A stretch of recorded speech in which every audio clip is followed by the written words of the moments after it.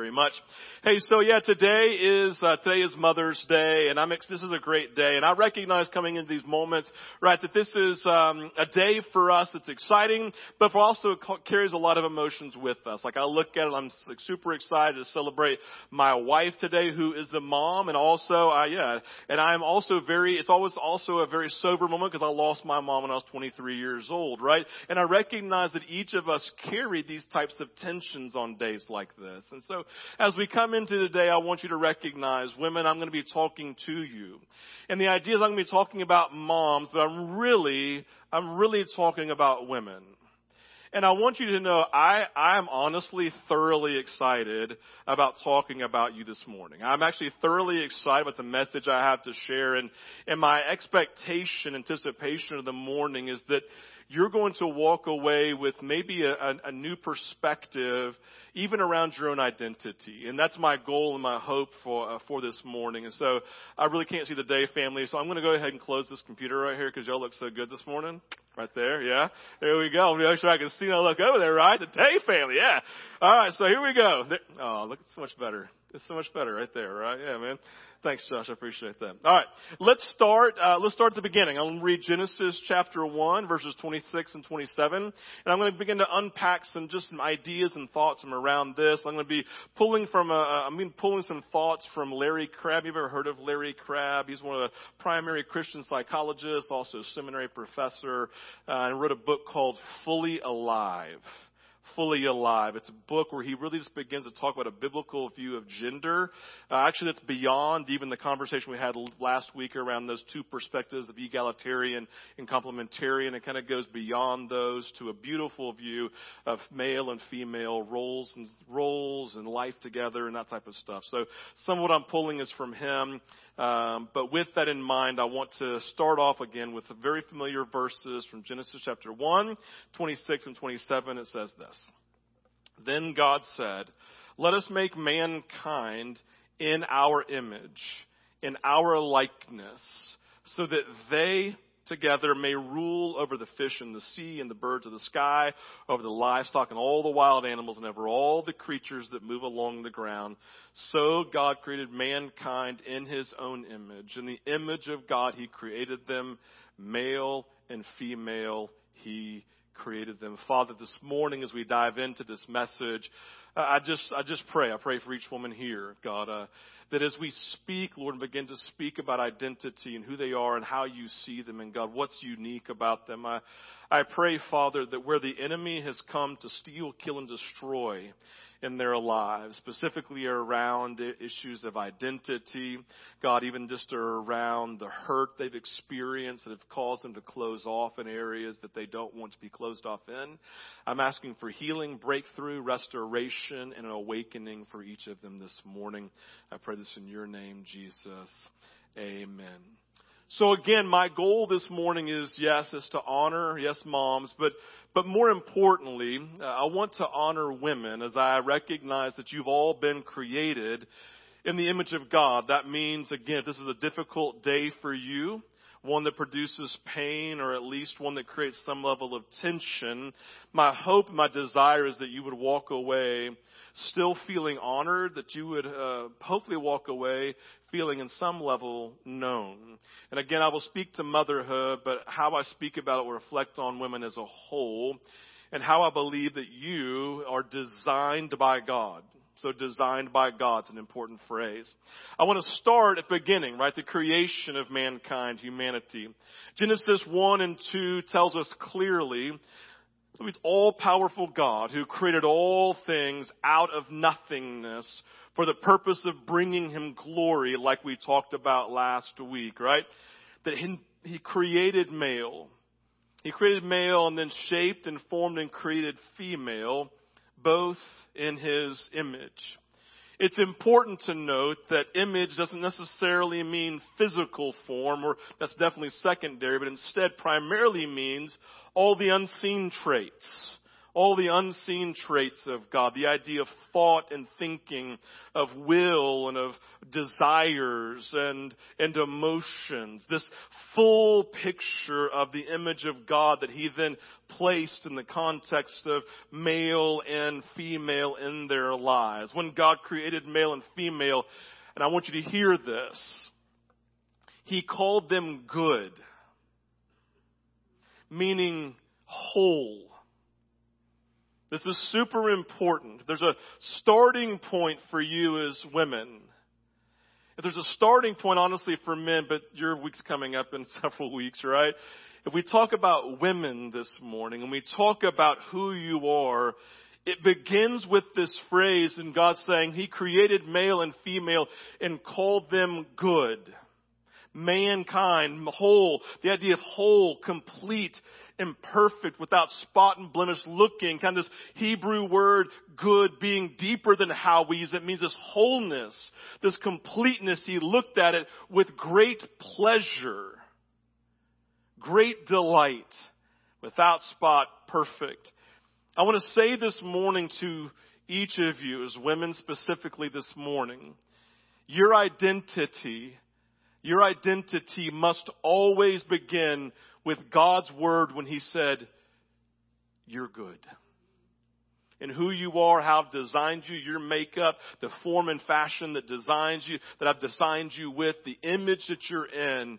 I want you to know that I say it's good and that you're good. I don't know about you, but I talk to lots of women who don't let that voice of God become the defining and primary starting point for how they view their identity. Culture defines it lots of different ways, right? Primarily in a physical form. And God looks and says it's well beyond that. The designing point of my nature was to create something that is good. And that, my friends, begins the starting point for your identity. How well do you tap into that part of what God's already said about you in his design as an image bearer of the King, the God who created all things in perfection and said it's good? In their formation, male and female, again, they're not God, but Scripture is very clear they are like him. And in that likeness specifically, they have this unique ability in comparison to every other living thing to be in relationship, to be loved and to love, to know and be known, to enjoy and to be enjoyed. You were made like God, relational, designed to be in relationship. But the thing I want you to recognize is that you were created perfectly, in a perfect way, to be in relationship with God. Right? When it talks about being made like God, unique like God, being made relational, yes, it's relational with other people, but to be relational with God himself, that's powerful. You literally have been designed in such a perfect way that you've been perfectly designed to be in relationship with him. That's powerful. It's beautiful to see the way that you were designed, fashioned by God to be relational, unlike any other creature, any other being. As it relates to design, it's vital to remember how male and female were created as equal in the Garden of Eden. In that moment of creation, God created male and put his image and his attributes in the male. And then God said, hey, it's not good for man to be alone. Right? So he reached in and took out a rib, right, and pulled it out and then formed and fashioned woman. And to recognize it wasn't just this physical rib he put in. He took his own attributes. He created it, took his own attributes, his own piece, his own self, pulled it out of man and then put it into woman. And so now male carry the attributes of God and females carry the attributes of God and males carry the image as image bearers of God and females are now image bearers of God. Powerful, both being created with God attributes. They were both given authority here over creation. But it's clear in Genesis 1 and 2 that neither was given authority over the other in the creation story. Instead, they were partners. equal partners, co-laboring together, ruling over together, the two attributes of God now ruling together as one in their marriage. Like, we're not talking about the issue of sexuality today because it's Mother's Day. We're pushing that to the 22nd. But I want you to know, just kind of a little precursor for me, when I begin to talk about sexual ethics and sexuality in general, for me it begins with the created order. Male and female, created both carrying the attributes of God. And the only way that they're able to then be one is if you then draw them back together. That's the idea of marriage, two becoming mysteriously one, so that both sets of God's attributes are then recombined in the way that He intended. That should wreck you. It should wreck you to understand how men and women work together and how God designed them and how they're actually both powerfully incomplete without the other.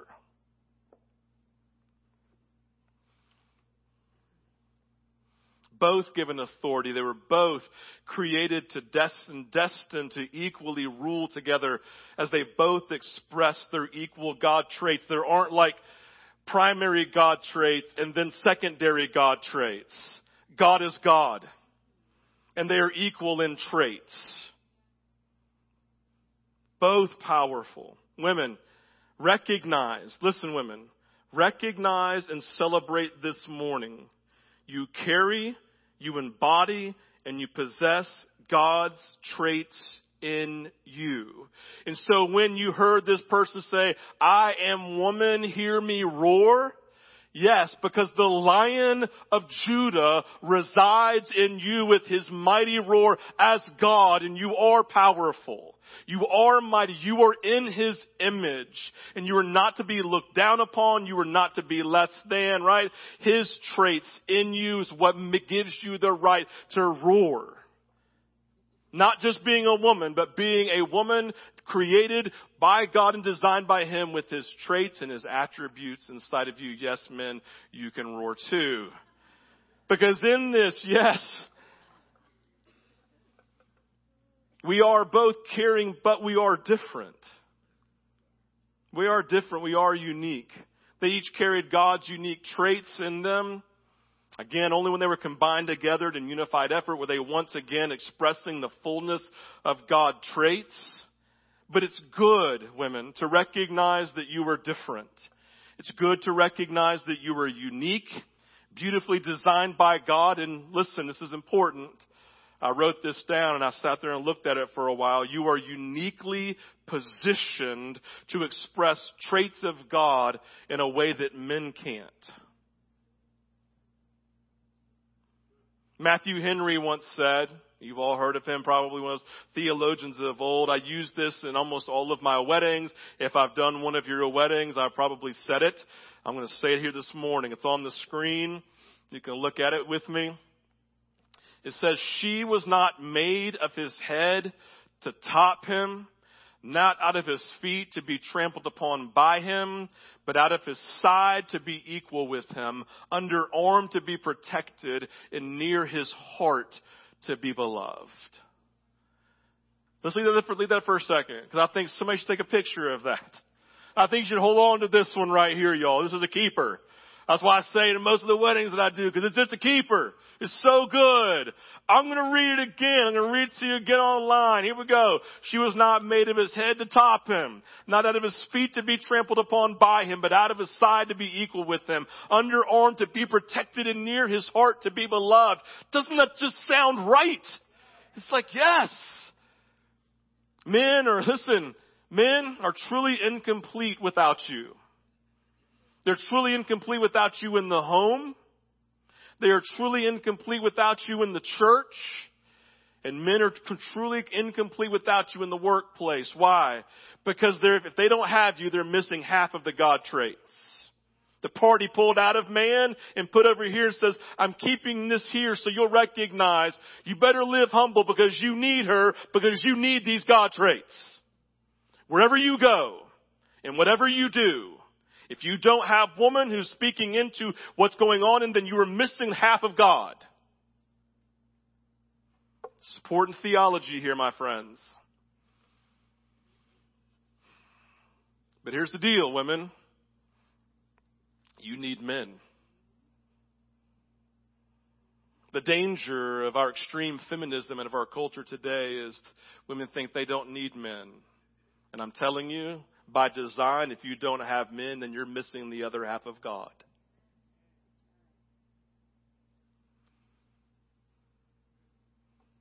We need each other. And I'll be honest with you, if we could embrace even just that humility in marriage, in the workplace, in church, a lot of things would go a lot better in life. I hope that even as I'm saying it, you're letting some things sink in around this reality.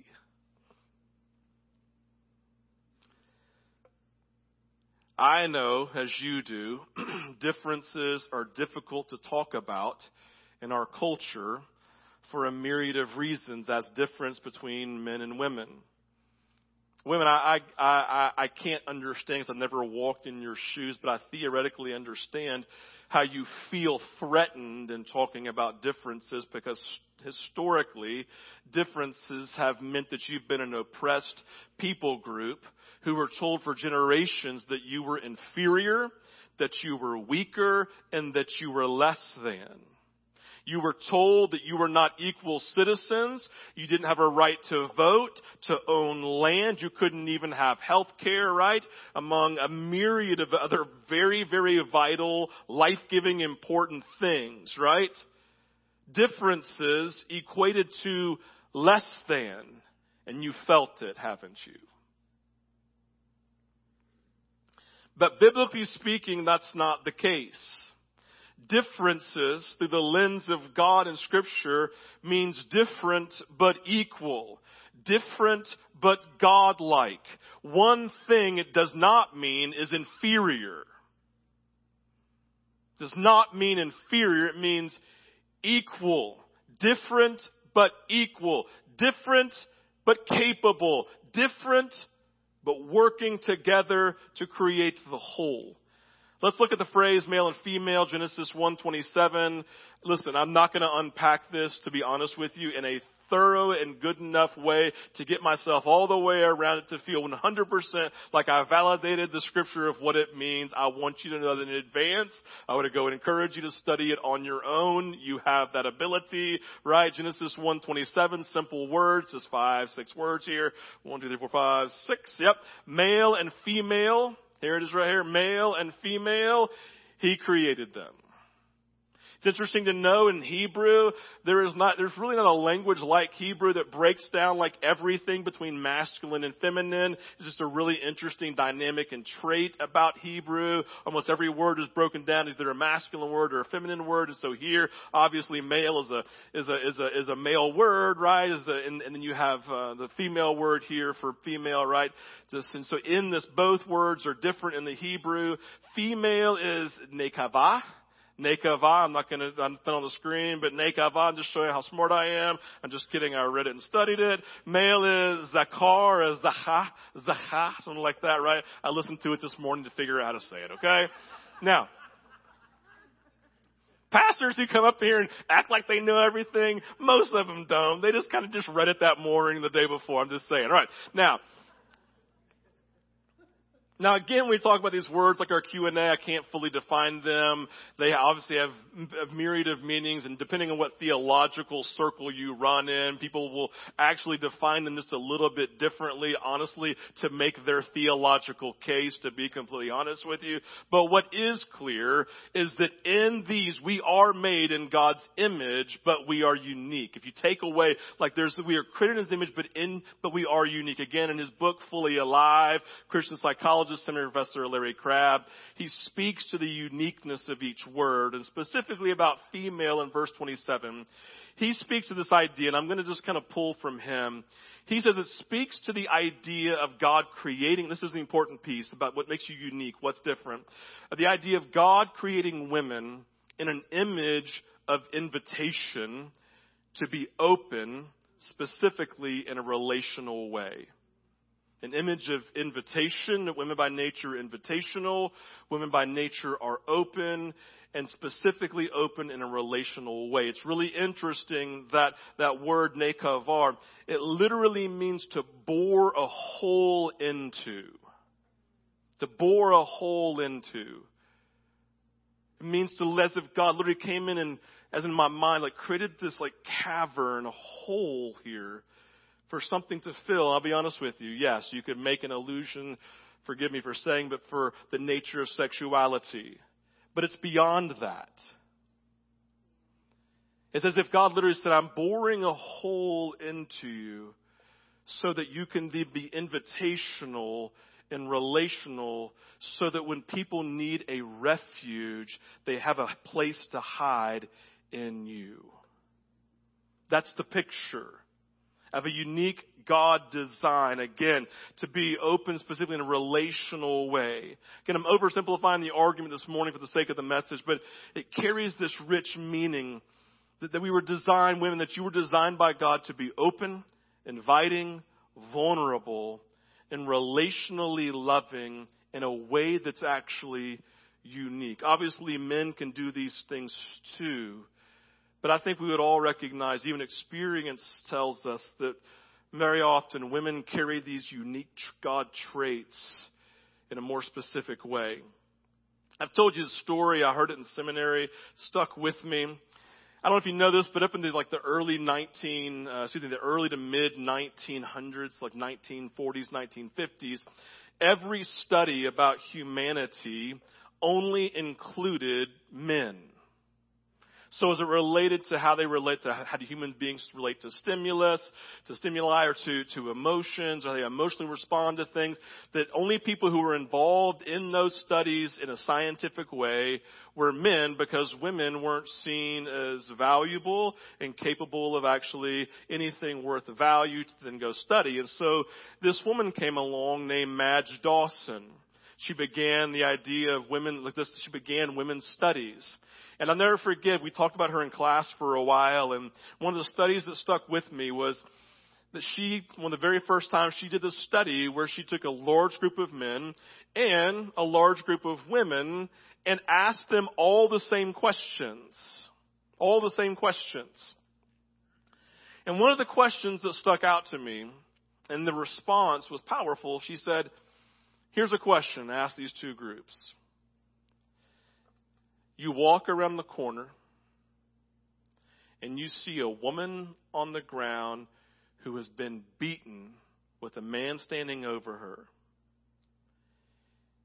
You come around the corner, the man looks at you, jumps, and runs away. How do you respond?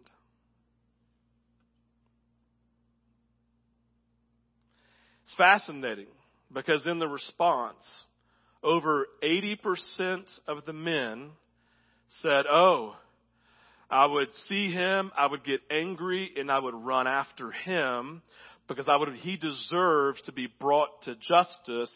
And either I'm going to bring it to him myself or somebody else is going to. I'm going to go track him down and make sure justice is doled out. 80% of women, more than 80% of women said, I would immediately run to the woman. I would get on my knees. I would draw her into me. And I would make sure she was okay. Because she's all that really matters. I just want you to know, okay, you can't see it. Lots of women are smiling going like this right now. Now recognize, doesn't mean women don't want to bring justice. Doesn't mean that men don't want to bring compassion to the moment. But in the design, there's a uniqueness. I'll never forget Randall and I. This is one of those great memories about news. We're sitting, I can't remember if we were in Omaha. I can't remember if we were in Orlando. Or I think it was Orlando. Our girls were really young at this time, obviously. And so there was the news is on behind us. And in this story, I wasn't paying attention. But I heard the person say, in other news, a man stopped at the wrong bus stop today. And I'm like, what? And I kind of turned, and the story was this. It said, school bus pulled up to a four-way stop, and John Smith was waiting at the bus stop because he'd been stalking this young girl. And he had chosen this day to kidnap her and take her away. Every person's like, right? Kathy's like, oh my gosh, right? But unbeknownst to him, her uncle and adult male cousin were on the other side of the four-way, stopped and watched as he got out of his car, walked over to her, grabbed her backpack, put his arm around her, and pushed her towards the car. And this is what she said, y'all. It's so funny. It's not funny, right? You're like, oh my gosh, terrible, but it's so funny. The lady goes, the uncle and the cousin subdued him until the police came. And then they put a picture up of John Smith. And let's just say this. He was unrecognizable in face because he was so bloody, beaten, and bruised, right? And I was like, oh my gosh, this is the best story ever. Justice got doled out right there. You know what Randall said? Is the girl okay? I remember like it was yesterday, right? And I'm like, Which one is better? Which one is more powerful? They're uniquely God traits that are equal in expression, equally needed. And if we did not have both of those expressions, then what would happen? One, we would not be God-like, and we would not actually be ministering in the way that we've been designed to minister.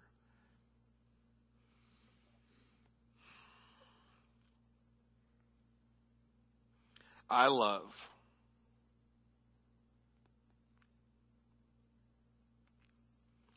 Mary, the mother of Jesus. I like all of Jesus' best girlfriends. I love in John 19:25 when all the guys had been chicken, ran away while Jesus was being crucified. All these manly men, I'll never turn away from you, Jesus. I will go down to death with you. They all run. Verse 25, John 19 says, near the cross of Jesus stood his mother's sister, Mary the wife of Clopas, and Mary Magdalene. That should move you. They sat there with this hole, and as close as they could get to Jesus, they're just loving him, trying to fill him with the knowledge that he's not alone, that he's loved.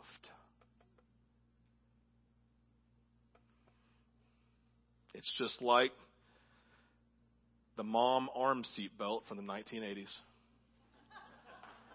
You know what I'm talking about? Car stops in front. We don't have seat belts on, right? And all of a sudden you recognize there's an arm right here doing this, holding you up. That's what happens, right? It's the mom seat belt. A little bit different, but quite the exact same thing as Jesus' mom, right? Holding the heart, my kid's going to be okay, and I'm not leaving. I'm going to protect and fight for and bring in and fight for and sacrifice my own arm. Sacrifice right here because it was dangerous to be affiliated with Jesus. That's why the guys left, and the women said, forgive me for saying it just like this, but I think they're saying, screw you. Sorry. We're going to be here. We're going to be here with Jesus. God bore out a hole in our heart that has affection for him, and he's not going to be alone. Jesus was moved. He looked at Mary this moment and says, Mary, and said, look at John Mark said, now, this is your son. He will take care of you. He was moved with compassion for his own mom in the moment. I want you to hear me say, women, compassion is not a sign of weakness. It is a trait of God. It is a sign of God's love expressed, and giving oneself away to someone in need is the sign of sacrifice. And I think we would all agree that it is much easier to fight someone than to sacrifice for someone.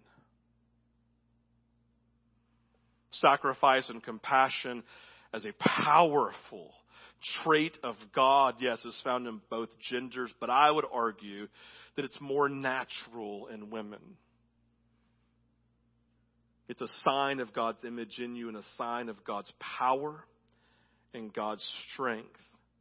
And every man sitting here says, yes, I'm better when I'm around you, when you're expressing what doesn't come quite as natural to me. I want you to hear me say that as a pastor and as a man. I celebrate these traits. I love seeing them in men, or I do. I love when they kind of get in touch with the God traits that are primarily given to females or expressed in females. But man, I just appreciate that women, when they embrace this, they engage it. When they ask the question, is she okay? Oh, I hadn't even thought about that. This is what men do. Okay, she looks okay, and they run off, right? I think she's okay. But here's a tension with being open. There's a tension with this. There's a tension with being open, vulnerable. The tension with being willing to powerfully sacrifice. It carries with it a terrible risk. Crabb says it this way. I think it's on the screen. When a woman relates to others with Christ's invitational beauty, i.e., open to welcome rather than closed to protect, available to nourish rather than just positioned to receive and get, she risks losing everything she values, everything except God. The idea is those who are most willing to open themselves up to others are also the first ones to get hurt and to close themselves off when they are rejected and hurt.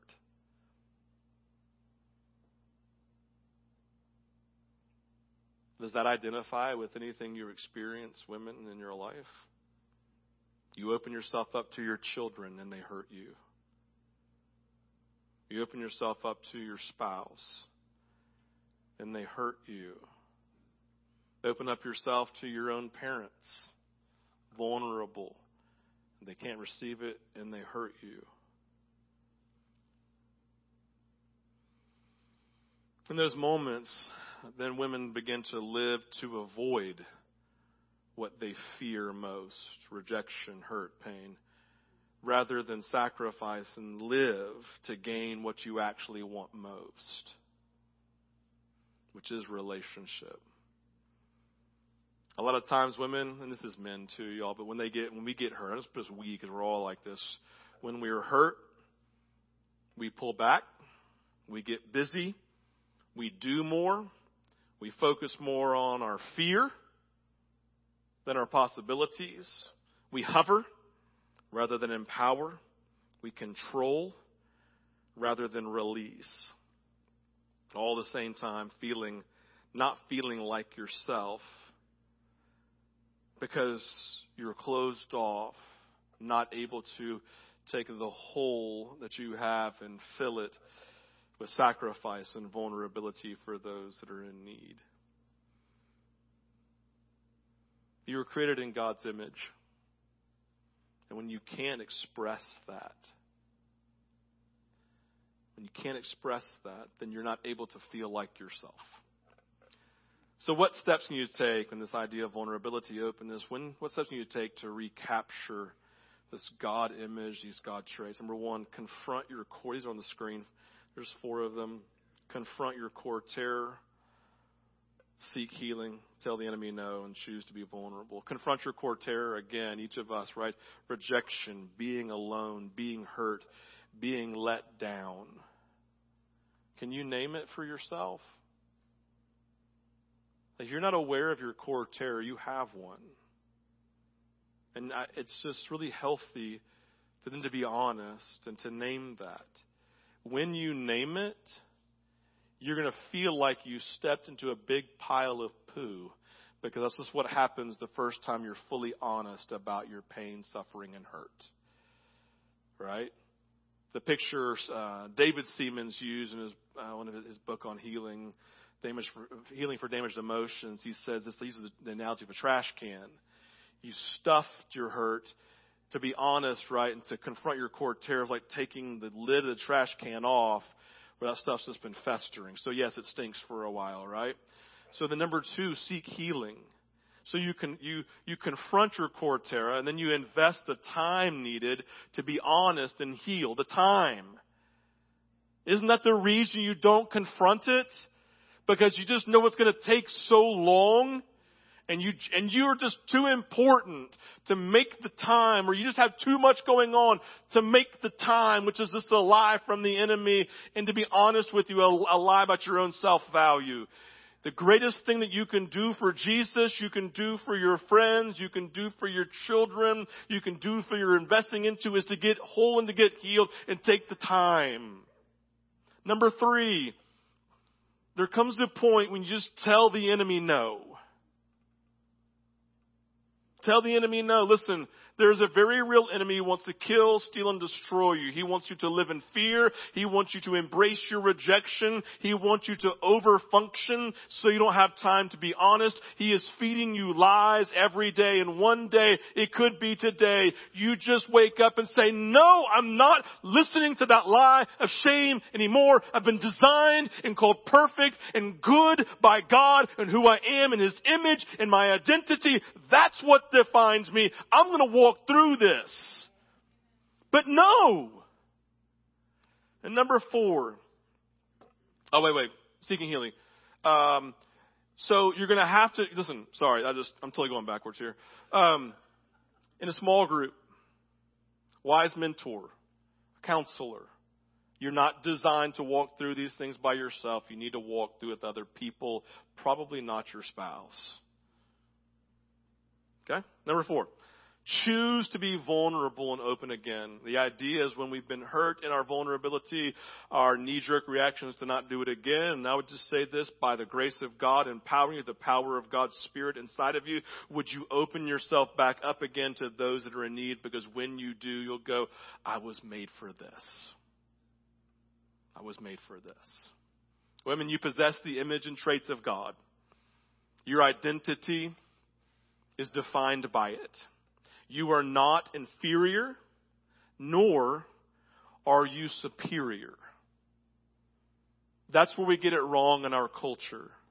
We think we have to do like, oh, so it's been like this, we need to make it like this. And that is not Jesus, it's this. Not inferior, nor are you superior. You are equal to men in the eyes of God. You are uniquely designed by God, formed and fashioned by God with a hollow open space, and you're designed to invite others in, to care for, love, to nurture, to sacrifice for, and to be vulnerable with. And it is powerful. And it's God-like.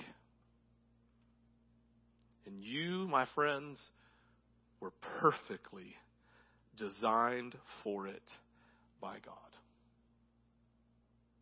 Does that get you a little bit excited? All right. You're not weak. Your vulnerability is your superpower.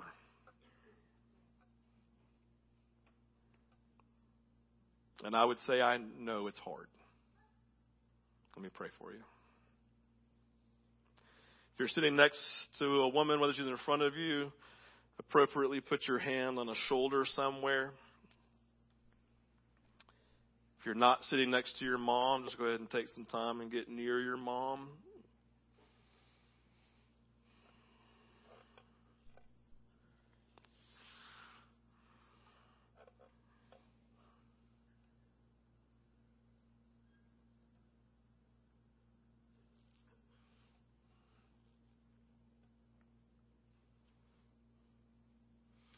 Women, we need you. Family, your family needs you. Our family needs you. The church desperately needs you. The world needs you. And I recognize that almost all of you are carrying a hurt, a pain, a disillusionment, a frustration, a tension, a core fear, something that you feel like is disqualifying you, keeping you. So with hands on you, I want you to recognize that you are not forgotten. You were known, you were seen, and you were loved. If by chance you don't have a hand on you, I just want you to know in spirit, don't know how it works. I'm not going to say angels are with you. I don't know how all that works. But I will say for confidently that Jesus is with you. He's either holding you or he is standing right beside you, his arm around you, or he's behind you with both hands tightly on your shoulder, and he's smiling no matter where he is. It's like, this is my girl.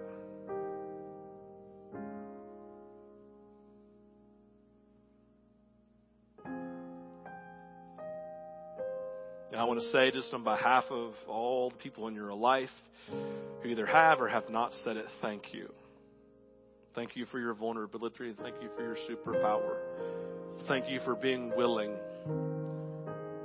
to be rejected like Jesus is every day, but to still choose to love.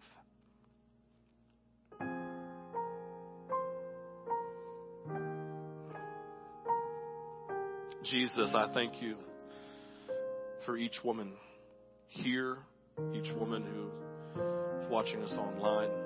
Thank you for their lives. Thank you for your design. Thank you for your God traits you placed in them, your attributes that now define them. I thank you, Father, that you look at them and where culture defines them in a certain way, you're like, that is just not me. And I pray, Father, you'd help them to transition into knowing themselves and seeing themselves through the lens of Jesus and the identity that you create, and recognizing our culture lies to them every day. They are beautiful, powerful, and amazing. I pray today, Jesus, that I pray they'd feel special around those who love them, but I pray more importantly in spirit that they would know how special they are in your eyes. And you say, hey, I designed you and it's good. So Holy Spirit, do the work that you do as the Godhead, and remind us of every word that Jesus said. Convict us of truth and of righteousness. But I pray also in the name of Jesus, you would convict us of every lie of the enemy, and we would say no in Jesus' name. They need your grace, Lord, your help, your power. They cannot do it in their own strength. They are weak, but in their weakness, you're strong. And I'm just asking for the strength of the Creator God that's coursing through them, through the work of your Spirit, God, to empower them to say yes to you and no to the lies of the enemy, in Jesus' name.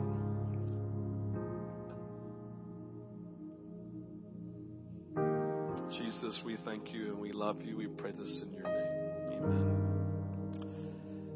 Before we come to a time of ministry and ministry teams, you can go ahead and come forward if you'd like. Obviously, Laura's painted our painting today. I know someone will see it more glam over there, but it's a nest with a butterfly flying out. And the idea is the nest represents this nature of nurturing, the nature of women who carry this heart of Jesus, right?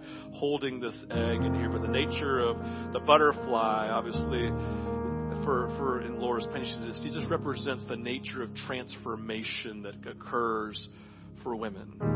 You think about the transformation of the chrysalis. It's kind of marrying these two images. The nature of the chrysalis comes in, caterpillar, and all of a sudden transformation happens and it comes out as a butterfly. So it's speaking to this nurturing heart, but also the transformation that God is always bringing about in you. And we just say thank you, Jesus, for that. This morning we'll have ministry teams again who are already on both sides. I want to invite you, for what's going on, to come and receive prayer this morning, men and women. Come and allow God to minister to you, to speak to you, to invest into you this morning. We have communion available every Sunday morning. And every morning we want to remember that the only reason we're here is because of the blood of Jesus poured out and his body broken. It's a powerful remembrance every Sunday that we're only here because of his sacrifice, where he opened up what I would say is this trait, this God trait of the whole, And so with great compassion, I will spread my arms out wide as an open invitation to anyone who wants to come. And so I invite you to come, to remember, to celebrate and recognize as we take communion, there's just a grace available every time for this movement of God's Spirit and awakening to a powerful reality that He is with you today.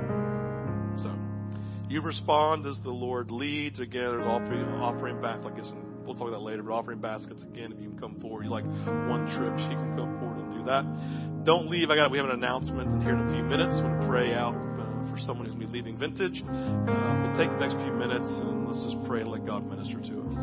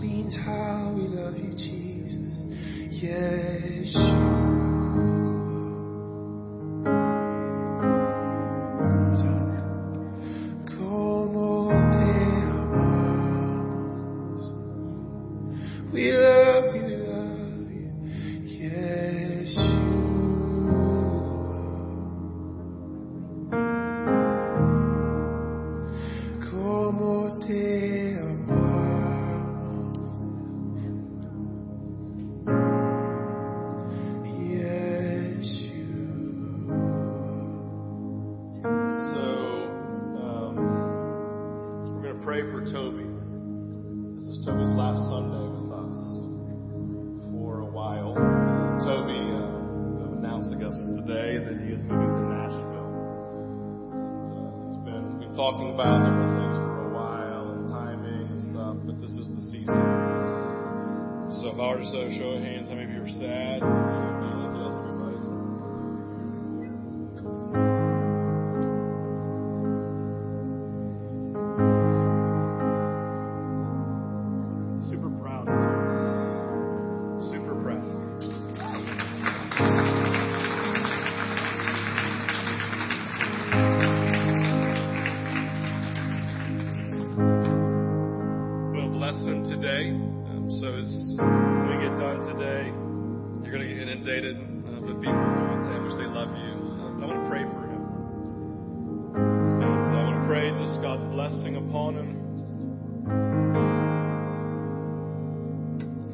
Thankful for Jesus bringing Toby, letting us be a part of his life. I'll never forget walking in when he would have his guitar over here, and I really didn't know how to play guitar, but telling Harvest, I don't know, I feel like God's called me to do worship. I just sit over here and practice on Sunday mornings, and while y'all do it, I can just play over here and practice.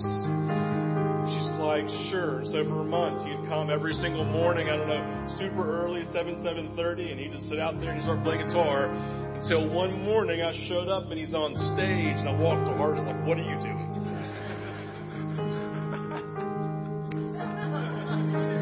He's terrible. And he got out there that morning and just played his guitar and he just worshiped. And everybody went,